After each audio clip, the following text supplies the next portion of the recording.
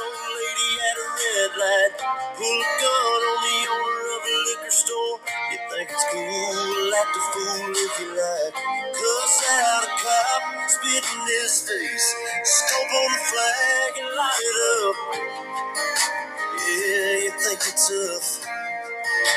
You try that in a small town. See how far you make it down the road. Around here we take care of our own. Welcome back to Real Voices of the Game. I'm Dave Dagostino, and I'm joined here by my co-host and star of this show, Bob Schaefer. This is Touch 'Em All, episode 275 on the network. Now, before we say hello to Bob and get going with the show and answer all the questions we got within the past week, I just want to say thank you to our almost 50,000 plus subscribers.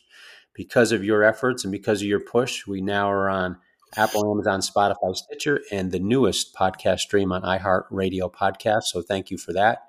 If you continue to download, listen, like, subscribe, rate, and review, make sure you give Bob 5 stars today and write some great comments. We can continue to successfully battle the analytics of the podcast world just like we do in baseball today. So with that, Bob, we have 74 countries tuning in today. As I said, almost 50,000 subscribers. I want to welcome you back to your show and see how you're doing today.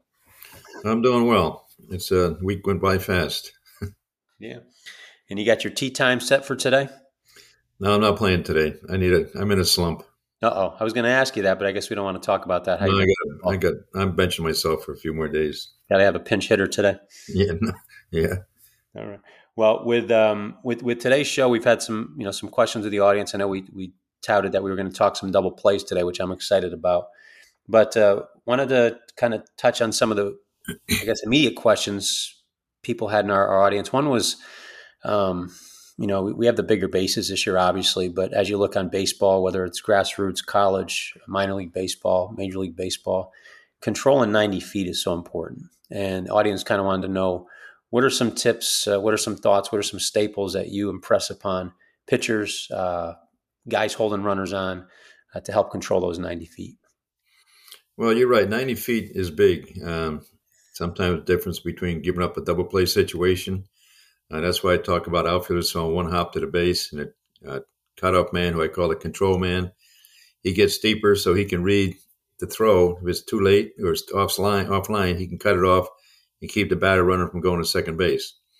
But if you keep that batter runner in first, there's a chance for double play and probably have to get 2 more singles in order to score the guy. So taking away 90 feet is very important. Now, the stolen base is big this year because I think the biggest reason is that you can only throw to first base twice. Otherwise, you got to pick them off or it's a balk. And I don't think the pitchers are really improving their quickness to the plate. I think the catchers have more trouble throwing to second base because they're down on one knee, most of them. So the stolen base is big, but it's still important to keep the runners close. Be quick to the plate, slide step or whatever it may take. But when you give that guy an easy stolen base, you're just setting up a bad situation for your defense, and they're going to have easier chance of scoring runs.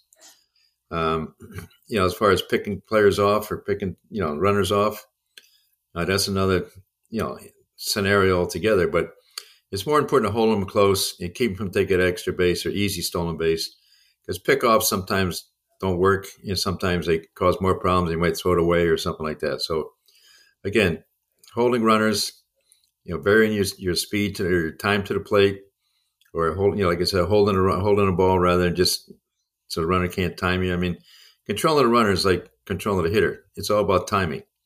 A runner can time you when you're leading off first, or even second.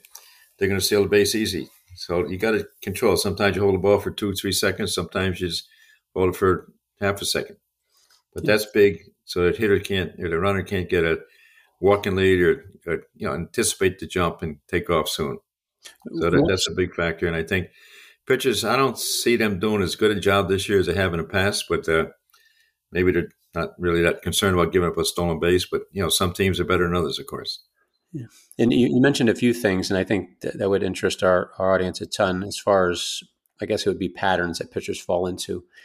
Delivery to the plate, whether it's a slide step or the regular delivery, how long they hold the ball, maybe number of looks, what are some things that you impress upon pitchers? Because obviously the other important part is you got a batter standing 60 feet 6 inches away, and you want to throw strikes. So how do you balance that with the pitcher to impress upon him? Number one, strikes are important, but these 90 feet is important. What are some things that you tip him off of in terms of varying looks, varying delivery, varying timing? Give some nuances or give some practical application. Well, again, I think a runner tries to time the pitcher, so the pitcher has to upset his timing. That's where you hold it, 3-4 seconds sometimes, maybe 5. There is a pitch clock, so you can't hold it too long. But I think it just upset his timing. I mean, one of the best stolen base players in history is Ricky Henderson. If you watch Ricky, he'd pick his right foot up, put it down, pick it up, put it down, and eventually he held it long enough, he'd stop. So he had no momentum to steal the base. Not all the time, but that was one defense you had against him, because once he took off, it'd be tough to catch him. But I think for a pitcher to hold the ball, sometimes slide step, which is get rid of the ball quicker, those are all part of holding a runner on. Yeah. Are there? I like the point you made about Ricky Henderson, and I guess that's a physics. An object in motion will stay in motion. So watching his feet. Are there other things you watch with the base runner to determine whether he's got a big enough lead for a steal? Is there a distance that you're I know there's a cutout over there in the first base side for the most part. Is there something you're eyeballing over there other than the feet? Well, in the major leagues, they have advanced scouts, and that's one thing. I advanced for the playoffs. Every year we're in the playoffs, and one thing I look for, sometimes if a guy's going to steal, he takes a shorter lead. Sometimes you can see him leaning. So they tip off a lot of things. Again, it's like individual players and runners are different. Some try to get a walking lead. They'll start later and start walking and just continue on with their momentum to second base. So that's things you have to make sure you stop them, especially at second base. The pitcher has to stop the runner at second, because in order to steal third, you got to either have a walking lead or a real big lead. But a lot of that stuff, they tell you what they're going to do if you watch close enough. And some telltale signs are obvious, and some not that obvious. But with a good advanced scout in the big leagues, and even in high school, college, somebody from the bench should be watching the runner and see if he's giving something away. Some of them get onto the right foot or lean on the right foot. Most of their weight's on the right foot, which means they're going to cross over with the left foot and take off. But it's just a matter of being observant and picking up little hints or little techniques that the runner might be doing. One thing I got pointed out on me as a base stealer, and this was from one of my own coaches as I was playing, is that I had a tendency to open just slightly my front toe when I was stealing. So rather than being square parallel to the base path, I had that right foot just a little bit open. And then I learned later on, once I got pointed out to me, that I just kept it open all the time. It was just more conducive to staying balanced, and that way I wasn't tipping. That's kind of what you're talking about with tips, telltale signs, right? Yeah, right. Well, that's a good technique for opening your right foot a little bit, so you don't have to spin as far to take off. But you should do it all the time, not just when you're stealing a base. But again, real good base runners, they're pretty discreet on what they're going to do. But again, the situation is most important. What's the count? What's the inning? What's the score? How many outs and stuff like that. With 2 outs, 2 strikes, the guy's more likely to steal. And because the thing, if the guy hits the ball, he's on his way. And if he swings and misses, the inning's over. And if he gets thrown out of second base, the hitter starts off with a clean count next inning. So a lot of times I'd give a base runner a steal sign. It might be 50-50 he's going to make it, but if I had a good hitter up, if he hits the ball in the alley, he's going to score. If he strikes out, he strikes out. But if he gets thrown out stealing second base, at least that good hitter leads off the next inning with a clean count. Yeah, those good points. Now, you'd mentioned second base being crucial. Obviously, you're now it's red zone offense. Let's say if it's football, it's scoring position on there. Are there techniques, strategies, cues that, the thing I see the most is, which I hate, especially as a former middle infielder, and then you as well, when you got a guy holding the base, guy at second base moving toward the base, and the pitcher goes into his delivery. So now you're leaning toward the bag, leaving an open hole. Your momentum's going toward the bag, and you got to shift and go back. So there's 2 things you got to do. You got to field your spot, but hold the guy. Are there certain techniques, strategies, cues that you give your middle guys when they're holding a runner on to either, number one, control the timing between pitch and moving back to position, but 2, keeping that guy tight Um, so Well, you I can feel. think the best defense. I've seen guys, second baseman, play close to the base, or the shortstop play close to the base, and you start shuffling away from the base as the pitcher's looking at him. And a good base runner and a good third base coach will tell him, okay, okay, all right, and he'll get a walking lead.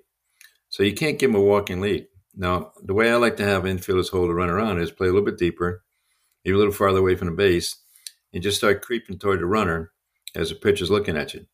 Now, if the runner has a big lead or he takes a walking lead, you just start and put the pickoff play on, daylight play or just flash your glove or whatever. But the thing you got to remember is that a good third base coach is the runner's eyes. So the runner can't see you. He can kind of feel you a little bit, but the third base coach kind of dictates to him what you should do. And if you dart him back, a lot of times with 2 outs, I'd dart the guy back. I'd take a quick crossover step, and the third base coach will go back, and he goes back, and the pitcher pitches. But you have to coordinate with the pitchers. We used to all the time work with the pitchers and the infielders just individually and see what to look at. I mean, the pitcher, when he's running on second base, he should look at the infielder, see what he's doing. And if he starts creeping and he stops, you can pitch. If he keeps creeping, and all of a sudden he darts to the base, you got to pick him off, or at least turn and look like you're going to pick him off. You might not throw it, but you shut the runner down. And again, the only way you're going to steal third is have a big lead or have a walking lead. So you got to shut one of those or both of those down. Yeah, no, it's become a problem in Major League Baseball. This everybody's excited about, obviously more stolen bases, but we've reduced the intricacies of stealing bases by shortening the distance and limiting the number of picks over there. So I'm not quite certain we've become better base stealers in Major League Baseball, but I think it's hurt the pitchers too, because it's almost like learned helplessness. There's even less strategy going on right now. Hold guys on and less strategy to pick them off. So it's painful to see, but I think those are good tips and points for the middle. And the daylight play is good at second base. We show an open hand to the pitcher, like if I'm with our shortstop holding, so it'll be away. If it's second base, it's kind of the glove. We show a little open hand just to let the pitcher know, subtle, to say, okay, I'm ready, pitch. So that way it's kind of like you said, you can dart in, get the guy back, and then throw, or see the shortstop, second base shuffle back. But we use that open hand. Try not to confuse it with the daylight play. God forbid they show the wrong hand. Now it's in center field. But Well, that's part of the communication between the infielder and the pitcher. And some people might not understand when we talk about daylight play. But daylight means if the shortstop can get daylight between the runner and himself, in other words, he's closer to the base than the runner is, that's what we call daylight. So in a daylight play, if the infielder shortstop flashes his glove, that means he's going to go to the base. If he waves him off with his bare hand, that means pitch. And same thing with a second baseman. Of course, you can't get daylight because there's no runner on that side of the base. But if he puts his right hand out, that means he's going to try to pick him off. He's going to dart to the base. In his left hand, the glove hand, you just wave him, pitch. So the communication is very important. And again, the pitcher should be watching the infielder, not so much the base runner. That's good. That's a great point right there. I think if nothing else, audience, take that away from it, because I do believe, and probably my group's guilty of as well, staring at that base runner more than they are the infielder. And that's a great point. This is stuff teams should work on daily, correct? Well, yeah. I mean, individually, pitcher with infielder, every pitcher one-on-one with the infielders. And again, the infielder, if he's out there and the pitcher looks, if the pitcher's looking at the infielder, all of a sudden the guy has a shorter lead, just give him the flash like pitch. And it just eliminates a lot of back and forth and double looks, triple looks, stuff like that. But, the pitcher, best way of avoiding the guy stealing third is a no-look.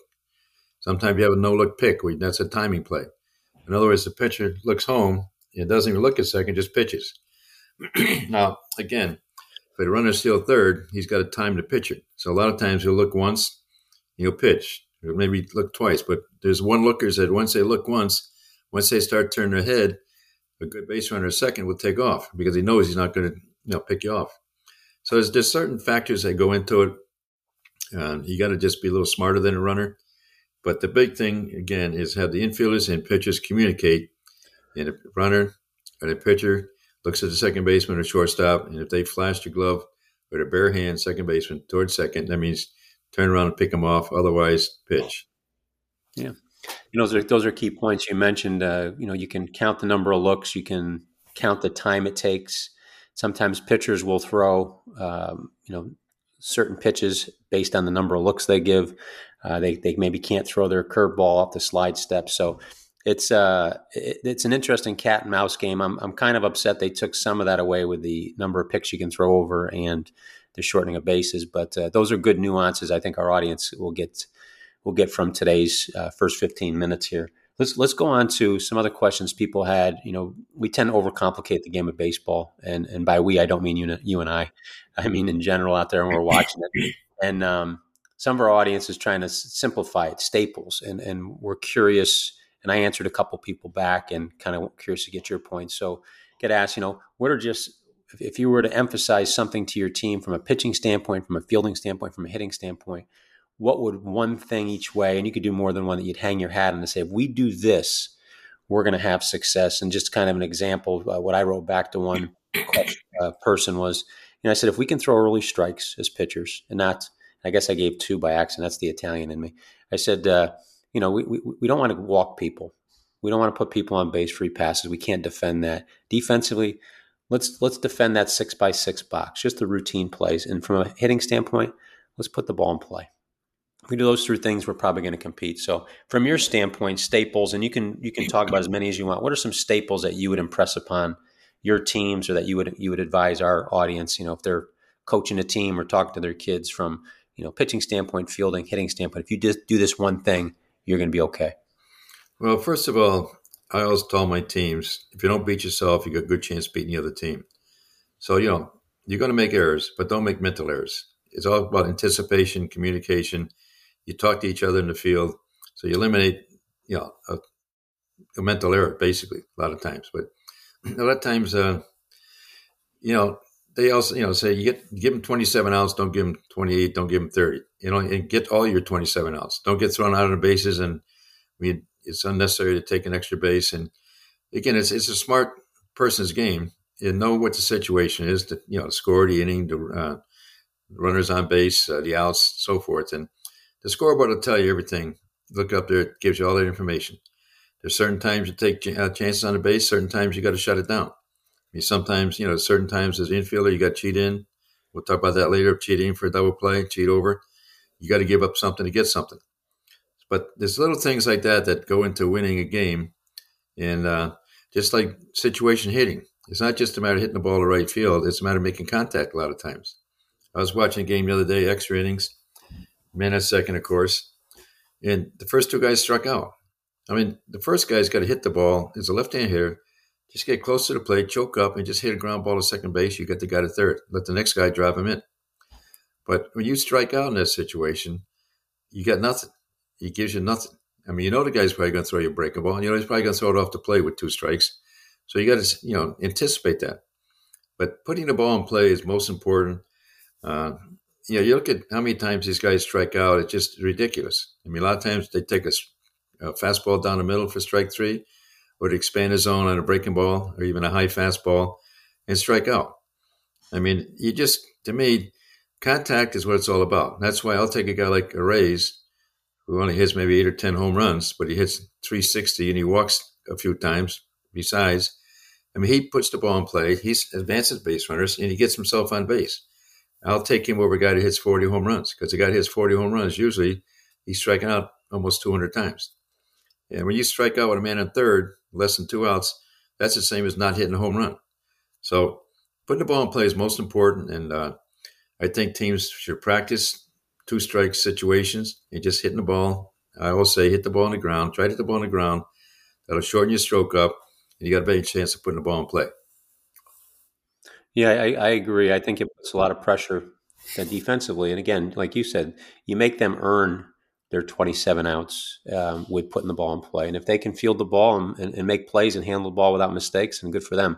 But I think the more you do that, the better. What about from a pitching standpoint?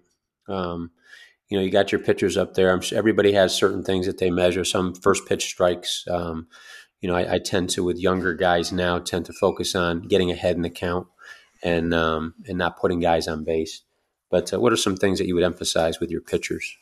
Well, I think the biggest thing about pitching is to get ahead and then expand the zone. Strike one is the most important pitch in the game, as you know. Actually, lately, I think last year or so, the hitter's batting average on the first pitch strike or the first pitch is one of the highest batting averages going because they know the pitcher is going to just try to get ahead of you by throwing a lot of times a fastball. But a down and away located fastball is the best pitch on strike one. I mean, for the first pitch, and hopefully it's a strike. But you want to get ahead. Once you get ahead, the averages percentage wise always go way down than when you're behind. Because when you're behind, now the hitter can pick a spot and pick a pitch. Where when you're ahead, that hitting area for him has to expand a little bit. You know, a good hitter with no strikes will pick a spot where he likes it, middle in. I call it the happy area. If he gets it there and it's the pitch he wants, he whacks it. Now with one strike, the happy area gets a little bigger. And with two strikes, happy area gets like the whole strike zone. And a lot of times the hitter will expand the strike zone, get tricked by a pitch, and he strikes himself out because he thought it was going to be a strike and it became a ball, and he struck himself out. But again, pitching is nothing more than get ahead and then expand the zone once you get ahead. No, I would agree. Now, what about in the field? We did a little bit about holding runners on, but in terms of in the field, what are things you impress upon your defense to make it, not to be super intricate, but just you do these basic things well, we're going to compete? Well, in the field, you got to play the situation first. All right. So what's going to hurt you? A double. So you play a little deeper in the outfield. A lot of times you get a sinker baller. So the infielders may have to play a little shallower. I mean, a lot of times they got to throw a good slider. Right-handed hitter will top it. So I just think that the third baseman should play a little shallower. Excuse me. But just, you play the situation first and you play the hitter second. If the situation calls for double play, you got to cheat in, you got to cheat over. It's just like I said, it depends what's going to hurt you defensively, and you got to defend against that. So say that again. You said situation first, and then? Yeah, situation first. I mean, say it's first and third, one out. All right, it's a tie game. You don't want to play in because you don't want to give him an easy run. Now, unless you got a real fast runner, you want to play double play depth, but you want to cheat in a little bit and cheat toward the base a little bit more. So if you get the ground ball, it's going to be double play. And if it's hit softly, you can still come in by playing, maybe 3 depth. By playing a little bit, you can still get the guy at home if he goes. So you play the situation, and even if the guy's a left-handed pull hitter, the second baseman still has to play close enough to the base. In case he hits the ball to the left side, you can still turn a double play. So you give up something to get something, and we're just like later in the game, say you're up by 3 or 4 runs, man at first base or first and second, it's more important to get one out rather than try to cheat to get the double play. Because when you cheat to get the double play, you lose a little bit of range. So good infielders play a little deeper, just get one out at a time because you're still up 3 or 4 runs. So just situations, like I said, you play the situation first and you play the hitter second. You factor both of them together, so to speak. But it's most important to know what the situation is and what can hurt you defensively, extra base hit, so forth. Yeah. And remind our audience again, we went through this the last show, but the 4-3-2-1 depth, 3 depth, where is that for you on the field? Well, the 1 depth is nobody on or man at second base. You play all the way back, as deep as you can play, but not too deep. Some guys play too deep, so every play is a tough play. But your 1 depth is back. 2 depths is probably 2, maybe 3 steps closer when a double play is in order. So you get the ball sooner, get the ball to the second baseman or shortstop sooner, and you can turn a double play. The 3 depth is used with a man at third and nobody out. It's probably right behind the baseline. And the reason you play 3 depth as against 4 depth, which is on the grass, is because with nobody out, the runner's not going to go unless it's through the infield.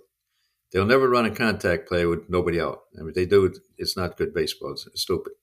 And they won't do it. First thing the third base coach tells you when you get on third base with nobody out, he'll tell you, make the ball go through. Yep. So if you get back 2 or 3 more steps than the 4 depth, you got a better chance of keeping the ball from going through. All right, so the 4 depth now is 1 out, contact play probably on, good runner on third. You play in a 4 depth where he's on the grass. So if you get the ball, if he goes on contact, you got a chance to throw him out at home. If he doesn't go on contact, the next pitch you can back up. You can see if he's going to go on contact. If he's leaning, trying to get that little extra secondary lead. And if you see he's not going to go or if he's a slow guy, just move back to the 3 depth with 1 out. But again, it's knowing the situation, knowing what you're trying to defend against, and just play accordingly. Yeah, I like that. And I guess it kind of segues us into what we promised our audience, the double play. All All right, turn to double play. Team defense is the key to winning baseball games. Championships are won by teams that have good pitching and good defense. And the ability of infielders to turn to double play is the one key factor in team defense. They changed the rules. Two rules they changed. Number one, you can't take the second baseman and shortstop out of second base, which I don't think is a good rule. I think it's a bad rule. I think it was overreacted because a guy got his leg broken. Because when he got his leg broken, he tried to turn a double play on a ball that was not a double play ball. It was too softly hit to the infielder, and he tried to turn double play. And I think it was Utley that was out of the baseline. He should have been out anyway by the rules from before. He hit him. I don't think he meant to break his leg, but he ended up with a broken leg. But to me, it was his fault because he should have just taken like a first baseman and get out of the way. But he tried to turn it, and it didn't work out too well for him. But now all of a sudden they changed the rule because in the older days, breaking up a double play was a key ability that some players had. I mean, they say Hal McRae was one of the best at breaking up double plays. And infielders, they cringe every time he was on first. But that was all part of it. Plus, it took a lot of skill away from making a double play because in those days when you could break it up, the infielder had to get to the ball, get rid of it quick, and get up in the air so you can either dodge the runner or if he hits you, if you're up in the air, you're not going to get hurt. But now, basically, anybody can play the infield, middle infield, because, they can't take you out. Another rule they changed is, with the overshift, which I think that's great because in the overshift, a lot of times nobody could get to second base, especially where the ball was hit. So now this year, I think I've seen more ground ball double plays than I've seen in the last 3 or 4 years combined because infielders are on their side of the base and they can still turn a double play. And it takes a skill to turn a double play. And we'll talk about, how to do it. So, like I said before, you got to know to be cognizant of the game situation. Is a double play important or isn't it important? If it's not important, like up by 3 or 4 runs late in the game, just play normal depth and just get one out at a time. But in a double play situation, the infielders, they must cheat in 2 depths and depend on the speed of the runners, maybe get a little closer to the base if the guy's really fast. But hopefully every ground ball you field, unless it's really a slow roller, you can turn a double play on because the double play is most important in that situation. But like I said before, you have to give up something to get something. So by giving up a little range, you got a chance to make a double play by cheating in and cheating close to the base. There's not the worst team giving extra outs because you're in a position for double play when a ball you could have fielded if you're a little farther back. But when you're up by 4 or 5 runs, the double play, like I said before, is not that important. Getting outs one at a time is really important. All right, now the same token, if there's men on first and third, 1 out, say tie game. We talked about this before. You played a double play depth, or maybe cheating a little more, almost a 3 depth. So any ground ball you get, you can basically turn a double play. Now, if it's a slower roller, you still got a chance throwing a guy at home plate because you're a little bit closer than the 2 depths. So I'd say, I don't know, about 2.5 depths or 3 depths. And again, every one of these depths change according to the hitter, the runner, or according to the speed of the infielder's arms, and so forth. So my 1 depth may be shorter than your 1 depth because your arm is better than mine. But it's all within a little range area. All right. The big thing, too, is that the infielders have to communicate with each other. Let them know, okay, we got to make this double play, or just make sure we won. And the big thing about a double play is a first throw makes the double play. If the infielder makes a bad throw to the pivot man, it's going to be very difficult to make a double play. So the first throw is very important. All right, so the second baseman pivot, again, he's 2 depth. He's got to get to the base before the shortstop or third baseman throws it to him. So he's got to cheat in, cheat over, get to the base.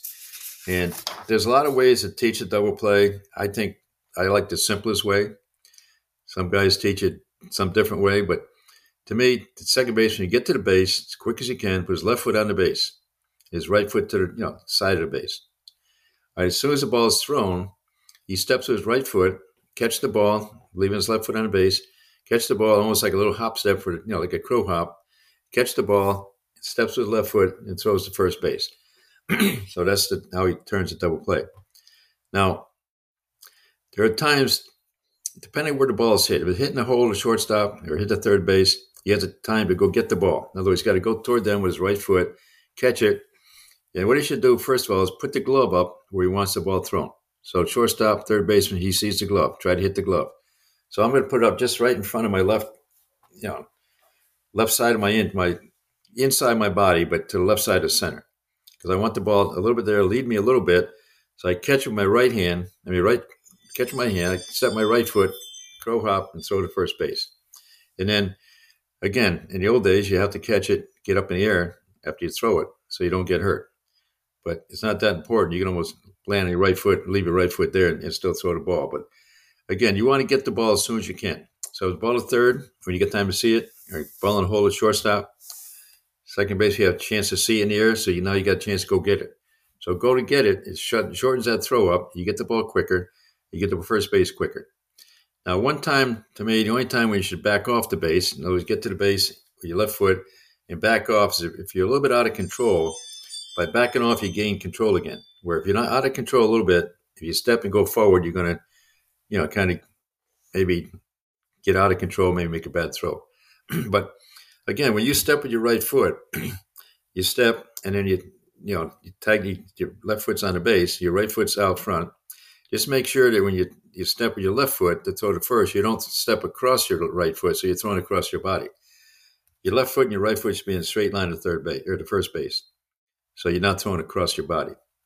Yep. So, but again, when it's first base and second baseman gets to the base, he should always be looking for a bad throw. Bend your knees, anticipate a bad throw. If it's a bad throw, just catch it. And be like a first baseman now. Forget about making a double play, because a bad throw, whether it's low or off the base a little bit, you're not going to be able to turn a double play. So just catch it, make sure it went out, and get out of the way. I know we're an audio show, not visual, but that feed from shortstop to second base, talk about some of those feeds now. Obviously, if the shortstop's moving away, you're looking at more of a line drive throw. You hear the phrase "throw it uphill" right now, so that ball is rising on them. They're a little closer. You may see a little drop down in the arm angle, and in some cases, an underhand flip. When do you use things like that? Well, the throw, that's the next thing I'm going to cover. The throw from the shortstop. First of all, the shortstop, when he fields the ball, get in a position where your left foot is back a little bit. Your right foot's a little bit, more forward. Whereas when you're going to throw to first, it's just the opposite. So your right foot's more forward. There's no crow hop involved. You bring the ball to your chest, and you give a second baseman a firm throw, but don't handcuff him. Now, a lot of times, what you want to do, I still think you should bring the ball to your middle of your chest. A lot of shortstops will field the ball on the right side and bring it straight up, and they're pushing the ball, and they don't have the same command or control to throw it to second base. Another thing is you should keep your wrist above your forearm. That'll keep the ball, like backspin. Or if you drop your wrist down, it's going to be like an underarm throw, and it's going to sink and tail. So it's going to give a bad throw tough throw for the second baseman to handle. Anything that's sinking and tailing, that's tough for the second baseman to handle. So it's tough for him to start moving before you catch the ball. I mean, for the pivot man to be quick, he has to move before he catches the ball. You can't catch it, then start your movement. You got to be moving toward the ball, moving before you catch it, bring it to your chest, and throw. Now, again, back to the second baseman, a lot of second basemen will catch it and bring it right back over their shoulder. We talked about this the other day about throwing. Your throwing motion starts in the middle of your body. So once you catch it, you make that little circle, get more arm speed, build a momentum with the arm, and throw the ball to first base. And then follow your throw as far as your body. Your body should lean that way over top of your front foot. And again, if you do get hit, which you're not supposed to, but if you do, you're over your front foot and you fall down and not get hurt. But I'm hopeful, Bob, that the hard slide comes back, because I still teach that with the second baseman, is to get up. Yeah. I hate to think we have a generation of second basemen, if they do ever put it back in, that are going to get crushed out there. So I'm still teaching that. I'm holding on for dear life. Yeah, well, again, a lot of people are playing second now that don't have the skill to make the double play, but they can get away with it because you can't get hit. But I think that's smart to teach the right way. Throw it. As you throw it, your momentum carries you over your front leg, and sometimes you'll spin out of the way. But again, if you're going to get hit, if you jump in the air, you won't get hurt. Because sometimes you can avoid the guy by jumping over him. But it's a technique, but you should, practice it all the time. It's just a matter of taking a crow hop. It's just a crow hop is what it is. But start with your left foot on the base. And even your right foot will be a little close to the shortstop. So you don't have to go as far. And I know guys who teach it. They say, put your left foot, stay behind the base. When the ball's thrown, step your left foot, then go get it. But that's a lot of motion before. And if there's a bad throw, you're kind of handcuffed because you're anticipating a good throw. Where if you're on the base to start with, it's simple. Just catch the ball as your right foot hits the ground and throw. So again, getting back to the throws from the shortstop, and most errors are made by the player that starts the double play, shortstop or second baseman, because before the play is made, they don't know what kind of throw they're going to make. More so for the second baseman than the shortstop. But depends where you're playing as a shortstop. Most of the time, the ball's hit right at you. You just come up, you plant your feet, your right foot a little closer, a little farther in front, and then you open up as you catch the ball. You pivot on your toes, and you open up and let the second baseman see the ball all the way. You don't want to throw it across your body. When not a second baseman, he's handcuffed. He doesn't see the ball coming until it's almost on him. So you got to open up with your feet after you catch the ball, bring it to your chest, open up, you give him a nice firm toss, and look for his glove and try to hit his glove with a nice firm toss. Now, if the ball's to your left as a shortstop, now you're going to underhand it. You're going to come in and get it. You're going to pick it up again to your chest, and you're going to walk, take a step of your right foot as you underhand the ball to the shortstop. You don't want to underhand it with you're leading with your left foot because a lot of times the ball goes up in the air. You bring it to your chest and step with your right foot and bring the ball to the second baseman from there. I think that's a great point, Bob. Two things. One, bringing it to your chest because it keeps it consistent, making sure you field the ground ball first because you see so many double plays messed up because guys are trying to take care of thing number two before they take care of thing number one.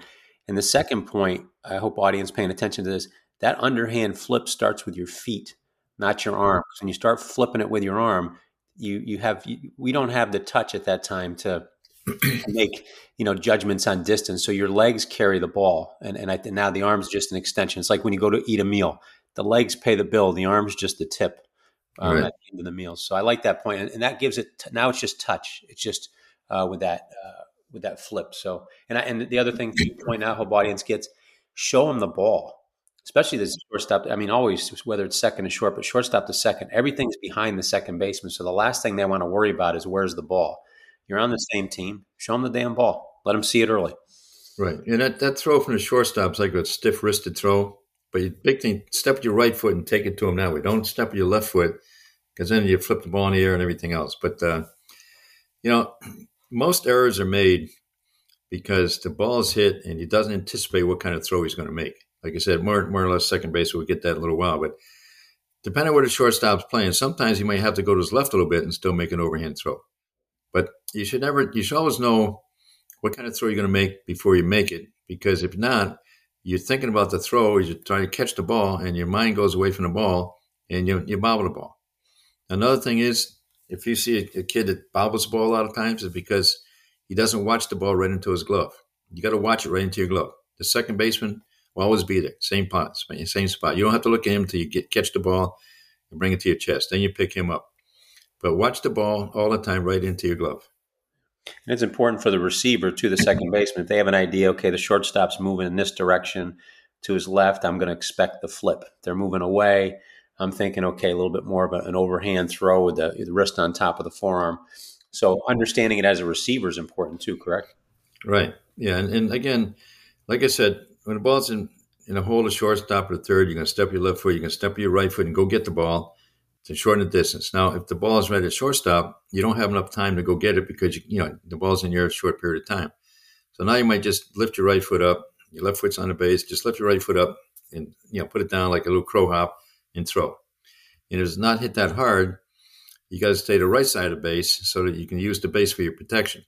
In other words, the runner, if he's going to get you, he's got to go through the base, which hopefully gets hurt and not you. So you stay to the right of the base. But the big thing is you got to put your glove up where you want the ball thrown to. Because the shortstop, all he does, he's going to come up and look for your glove. Instead of having your glove down to your side, then go get it. Put it up there, give him a target, and hopefully hit your target. If it's a good throw, the double play is going to be easy. Now, if it's a bad throw, you got to act like a first baseman. Just catch it and get out of there. Because the double play is off. Because you can't turn a double play where you got to reach for a ball down or jump for a ball or whatever. Or go left or right. So just make sure you get number one out first, and it all starts with a good throw from the lead guy. Yeah. What about flipping it around now? The second baseman, you got different feeds there. You got the flip. You've got what's called the power feed, where you're kind of overhand. You've got the reverse turn if you're going away from second base. You've got to extend a little bit. You're turning yourselves towards your butts toward the catcher, your belly buttons toward the right fielder. Then you have that I guess the mirror of the drop step you talked about with the shortstop. Yeah. Talk us through some of those. Well, we talked before. Second base is tougher to play than shortstop because the throw from the second baseman to the shortstop is a lot tougher than the shortstop to the second baseman. But again, that's very important. You got to anticipate what kind of throw you're going to make before you field the ball. Depending on where you're positioned. And a lot of times you're positioned normally, 18 to your left or right at you, you're going to pivot. You're going to spin around and pivot. Sometimes you got to jump around. If you say you have to go to your left, you got to jump around. But when you jump around, you turn toward the shortstop and you kind of pivot a little bit on your right foot. Your left foot goes toward shortstop. You don't want to pivot where your right foot goes backwards. You want to always pivot and go toward where your throw is going to be made. But again, you bring it to your chest, you little hop around and throw. Now, if the ball's hit, depending on where you're playing, if the ball's hit closer to second base, you come up, and if it's behind the baseline, you take the ball and you walk it to you're going to have underhand flip to the shortstop. And again, you take a step, and your right foot is when you release the ball to the shortstop. And again, the shortstop's going to show you the glove. You just try to put it in his glove. Now, the other one is that the ball's in a baseline. You can't. It's too far, like you turn 90 degrees to turn around. So what you got to do is you got to side flip it, where I call it, your arm stays parallel, you backhand it, a backhand throw. But the big secret to that is have your arm parallel to the ground, not down where you're going to flip it up in the air. You got to have it parallel to the ground, bring it to your chest, and bring a side flip, like a backhand flip to the to the shortstop. I was taught, and I don't know how you do it, when you finish, your hand should be like you're waving high to the guy. So you get kind of a dead ball to him. Now, I see a lot more second basemen are using that side flip even from behind the base or behind the baseline because they're very good at it. Now, Tony Pena, when I managed it, when I coached it under him with Kansas City, we had Carlos Fabley at second base and Angel Burrow at shortstop. And these guys are tremendous together. They made more double plays, and they were tremendous. So one day, Carlos threw like a sidearm, the kind of throw I want, and it was a wild throw. So Tony went ballistic. He said, "You got to be kidding me that you can't throw like that." I said, "Tony, you have to throw like that." He was a catcher. So during spring training, we used to have stations, defensive stations. So I was running the infielders, of course, and I was practicing that throw, just playing catch, that sidearm backhand throw. Tony came by on his golf cart. He said, "I don't like that." I said, "Tony, get your catcher's glove and get out of here, will you?" But he was great. But, that's an important throw. I mean, a shortstop has to use that throw when he goes up the middle. He can't spin around, so he's got to throw, sidearm backhand. Yeah. And if you work on it, again, when you do it, you follow through with your left foot as you're making the throw. And it's a technique, but you have to work on it. But the big thing is you keep your arm parallel, your forearm parallel with the ground, and not upside down where you got to flip it up in the air. So just flip it sideways. And if you practice it, it's a very quick throw to the base. And it can be very accurate, and it's the best way to do it. It's one of the ways we warm up in the middle every day. We do, while the pitchers are doing PFP with the first baseman, our middle guys are working power feeds. Like you said, shortstop behind the bag, second baseman. And the key, just like you mentioned with the flip, I like the point as a second baseman, you're starting that movement with your left foot and you're crossing over, and that gets the body making the play as opposed to the arm. Because when you start doing the arm, there's so many variables that come into play with how hard you flip it, how high. If you can stay low, bring the chest, that sets your equilibrium. Now, boom, aggressive move with the left leg.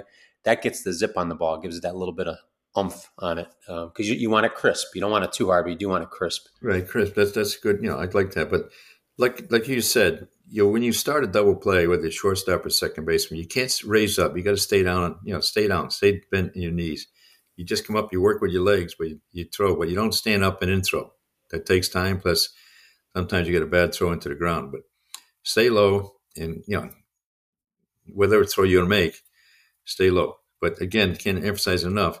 You have to know what kind of throw you're gonna make before you catch it. You got to the outfield. When would you use that? The one where you're what's that? The one where you're fully extended. You're going 100 miles an hour to your glove side. You can't do the jump turn. That's time for the reverse turn where you spin toward the outfield. Yeah, right. Turn toward your glove, so in other words, facing the outfield when you throw. That's like a hard shot or ball, like almost in a hole there. That's the only one. Rather than turn all the way around, you just catch it on your left side, spin toward the outfield and make it throw that way. And usually it's only going to be for one out because it'd be tough to turn a double play when you get to go that far to catch the ground ball. Yeah. And you let your momentum take you, right? Your body's, it's a lot of what we're talking about is if you stay low and stay athletic, your body will tell you what to do for the most Right. part. Well, I can't emphasize enough. When you catch the ball, bring it to the middle of your body. Now, if you got to jump or step, you got body control. These players who bring it back over the right shoulder, and you think about it, just get the ball now, put it in your hand, put it back over your right shoulder and take a crow hop. You don't have body control. You're out of control. Plus, you're pushing the ball instead of throwing the ball. You can't get arm speed. So always bring it right to your chest. And even a shortstop starting a double play, just bring it to your chest, open up, and throw. You should be open up actually when you feel the ground ball, but when you do it, just step or not step, just pivot on your foot, both feet, and throw. Open up so the second baseman can see the ball coming out of your hand. And, we talked about the banning of the shift, making the double play a little bit more prevalent this year because in the past few years, it's been like a third baseman playing shallow right field coming in to do it or an out of position middle guy. And I think the banishment of the shift has sped up the game more so than some of the other components because we're getting more one pitch, 2 out plays. Because I agree with you. I've seen more double plays this year than in the last 5 or 6 years, maybe combined. Well, I agree. I mean, it's going to be more fun for the infielders, number one. And the good infielders staying out more than they did before because before that third baseman playing second base, outfielders playing middle infield sometimes. And, there's skill to playing there. You got to have good feet, and you got to have a quick arm. And, but we're not being able to get to the base. I mean, many times you're overshifted. So if the only guy who can get to the base is a shortstop or the second baseman who's on the left side of the infield playing where the shortstop plays, and the third baseman fields the ball. Now he's got to throw it to a second baseman going backwards, and he can't turn double play going backwards, from the shortstop area to second base. So it was a joke. I mean, but I talked to one analytical guy, and I said, you can't make a double play. You can't get anybody there. Well, he told me double plays weren't that important.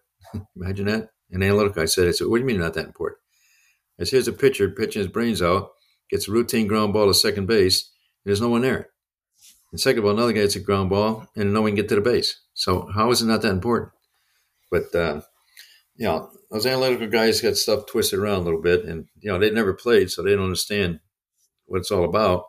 And anytime you get 2 outs on one pitch, that's a pretty good situation. Oh, my God, yeah. Makes everybody breathe a little easy. Well, talking about a guy that played, and I know we're coming up on the end of time here, but wanted to get your opinion on a player. Miguel Cabrera, 3,000 hits, going to have 500 homers, 500 batting average. There's only 2 other players in the history of the game, Hank Aaron, Willie Mays, that have done that. I mean, what's made him stand the test of time as a hitter? Because I remember when he came up, as a 19-year-old with the Marlins, he was, it's a good size, but skinny, third baseman. Now he's, we all get thicker as we get older, but he's a DH right now, not running as well. It happens to everybody, when he's played that long, but you're talking 20 years where he stayed fairly healthy. He's been consistent. What's made a guy like him sustain? Well, like you said, no doubt he's one of the best right-handed hitters ever in baseball. I mean, he's a lot like Manny Ramirez, or Manny's a lot like him. They hit fastballs to right center field. They stayed on fastballs. They didn't pull off. So now they can handle the breaking ball. Like Manny, we played against Manny or even Cabrera. We all said you can't throw a breaking ball in the strike zone because he'll whack it. You can throw it out of strike zone, hopefully chase it, but don't chase that much. But they both of them had great visual skills. They can recognize the ball as soon as right out of the pitcher's hand. But the thing is, their swing stayed through the strike zone for a long time. They bottom hand had I call bottom hand extension. They weren't in and out. They weren't rolling the wrists in the strike zone. They kept through the strike zone. And Cabrera would hit balls hard everywhere. Left field, center field, right center field, even down the right field line. But the key was, with Manny, is that they took fastballs. Sometimes Manny would foul a fastball off over the first base dugout because he's kind of like, he knows he's like respecting the fastball, but he's waiting for their breaking ball to be in the strike zone and you pull the left center field. But both of them basically used the opposite field gaps as well as anyone, which meant that they stayed in the zone for a long time and they had more hitting area as against a guy who was in and out of the zone quick. He's got to hit it, perfect spot every time in the strike zone. Otherwise, you got to top it, or maybe swing and miss at it. Yeah. And that's the difference. And you see, those are two guys you mentioned, two really good right-handed hitters, looking to go opposite field, looking to hit line drives. And it's amazing how many home runs they hit just by not striking out a lot, putting the ball in play, and work at opposite field. Where today we see the drastic pull side, the drastic launch angle, and really no care if you strike out. That sense of pride in striking out is long gone. It used to be a badge of courage, right? Not striking out. Yeah, well, I don't have any stats to prove this observation. I coach like 2,000 games in big leagues and a whole lot more in the minor leagues, or just as many. But the good hitters, what they did is that the good RBI guys, they usually hit the ball straight away or the opposite way. They didn't very rarely pull the ball. In that way, they open up more of the field. I mean, a pitcher, when you get a guy in third base or first base or, runners on, they want to throw something the hitter will roll over on and get a ground ball to shortstop or to third base so he can turn double play. But the good hitters would hit the ball the other way. And if you watch a rally like team gets 5-6 runs without any home runs, most of the hits are straight away or the opposite field. And the good hitters use the whole field, and Cabrera was as good at that as anybody, and he had power besides. Some guys don't have the same kind of power to hit the ball in the opposite field like he did or Manny did. Yeah. And again, I think one thing wrong with the game now is they're all big on exit velocity. I mean, some of these guys are being paid on exit velocity. I mean, Joey Gallo, he hits 30 home runs, maybe 40, strikes out 220 times, maybe 250 when it's all over. But his exit velocity is probably as good as anybody. I mean, he can hit as far as anybody. But does it really help you win a game? But he gets paid for his exit velocity. Otherwise, he wouldn't be getting $6-7 million a year for me. But that's the problem with the game, is that the players are evaluated improperly for me, and they're playing for the evaluation, which I don't blame them, because that's how they get paid. Yeah. Yeah. It's like children. They'll do what you tolerate. And yeah, right. I mean, they got the system beat. I mean, Arraez is probably one of the best hitters in baseball. His exit velocity, say, is less than 90 or something. Oh, yeah, he's got exit velocity less than 90. Launch angle is negative. Right. And he's going to lead the league in hitting again. And I would encourage young players to take a look at his approach to hitting. And just like Bob said about Ramirez and Miggy, go back and look at some YouTube stuff and watch how long these guys let the ball travel. Watch where their chin placement is on the ball. You see these guys now, their chin is up in the air somewhere. These guys, a guy like Arenado I watched too, their head is down in the ball, almost over-exaggerated because they want to see the ball. And if you have chin, I call it chin discipline. If you can keep your chin locked in on the area that you want to make contact with, it's amazing. Your eyes have no choice but to follow it, and your body tends to do the right thing when your eyes are locked in on that spot. So, you mentioned. Plus, another thing is, with a hand position, when they make contact with the ball, their hands are out front, and the bottom hand is through it, and so the bat's kind of flat in the zone. It's not like the top hand over top of the bottom hand, because then the bat flops, and that's where you roll over, and that's where you miss a breaking ball. But these guys, they stay through it, the bottom hand extension, they call it, and the top hand may let go after they make contact, but basically their hands are like up and down. If they open their palms up, the one palm be up, one palm be down. Yeah, front arm be down, back arm be up, and that gives it a flat bat, I call it, and that allows you to hit the ball to all fields. Yeah. So if you're, again, we're not visual, but the right hand for a righty hitter, the palm would be facing up. The left hand, the palm would be facing down. Right. Prevents the rollover. And I like the point. And the kids, take a look at this stuff, kids, when you're, and adults too, when you're watching video. The path that Bob's talking about, that longer glide path, your bat's in the zone much longer. It makes perfect common sense, although common sense isn't very common nowadays, that you're going to have a better chance of making solid contact with the ball if your bat's in the zone longer. With the typical, that's one of the analytics guys calling you, Bob. They're going to yell at you. Some good hearing service. You got to block them. The launch angle stuff, you're seeing that bat enter the zone in a very small part. It almost has to be a perfect contact, and anyway, you're going to hit the ball straight up in the air with that case. So I like those points. Good. So how do you want to leave the audience today? We almost been an hour here, and I think they got a lot of good stuff today. I hope they had their notepads ready. But what do you want to leave the audience with, and then maybe what do you want to tease them for next week? Well, I don't have anything for next week yet. We'll have to talk about that. But, again, when you're managing a team or coaching a team, just do the fundamentals. I mean, I'm not big on trick plays. Sometimes they'll work, but sometimes they'll screw you up more than they'll help you. Plus, it takes a lot of time to practice them. I mean, even pickoff plays. I mean, holding runners close is better than picking them off. I mean, not better than picking them off, but I mean, every time you try to pick them off, you're going to probably throw one away out of 4 or 5, and you might pick off one out of 15 or 20, maybe more. So don't spend a lot of time on trick plays. Just spend that time prevent it. Like holding runners on, so they don't take an easy steal. Don't get an easy stolen base, and get your 27 outs when you're in the offensively, and only give 27 outs when you're defensively. And it's all about execution, which just starts with anticipation and communication. I like that. And there's two schools of thought, and I agree with you on it. There's that surprise and change where you got so many little intricate things to try to trick people, or their simplicity and execution. And I'm on that latter side there with you, I believe. Surprise, surprise, right? For both of us. Well, Bob, I think it was a great show today. We touch them all. We got episode 275. We'll be back next week. Audience, please supply us with some thoughts and some questions, and we'll toss them at Bob impromptu. He's like a savant over there with the baseball stuff. We could pick stuff out of a hat all day and have him go, but picked up stuff on double plays today.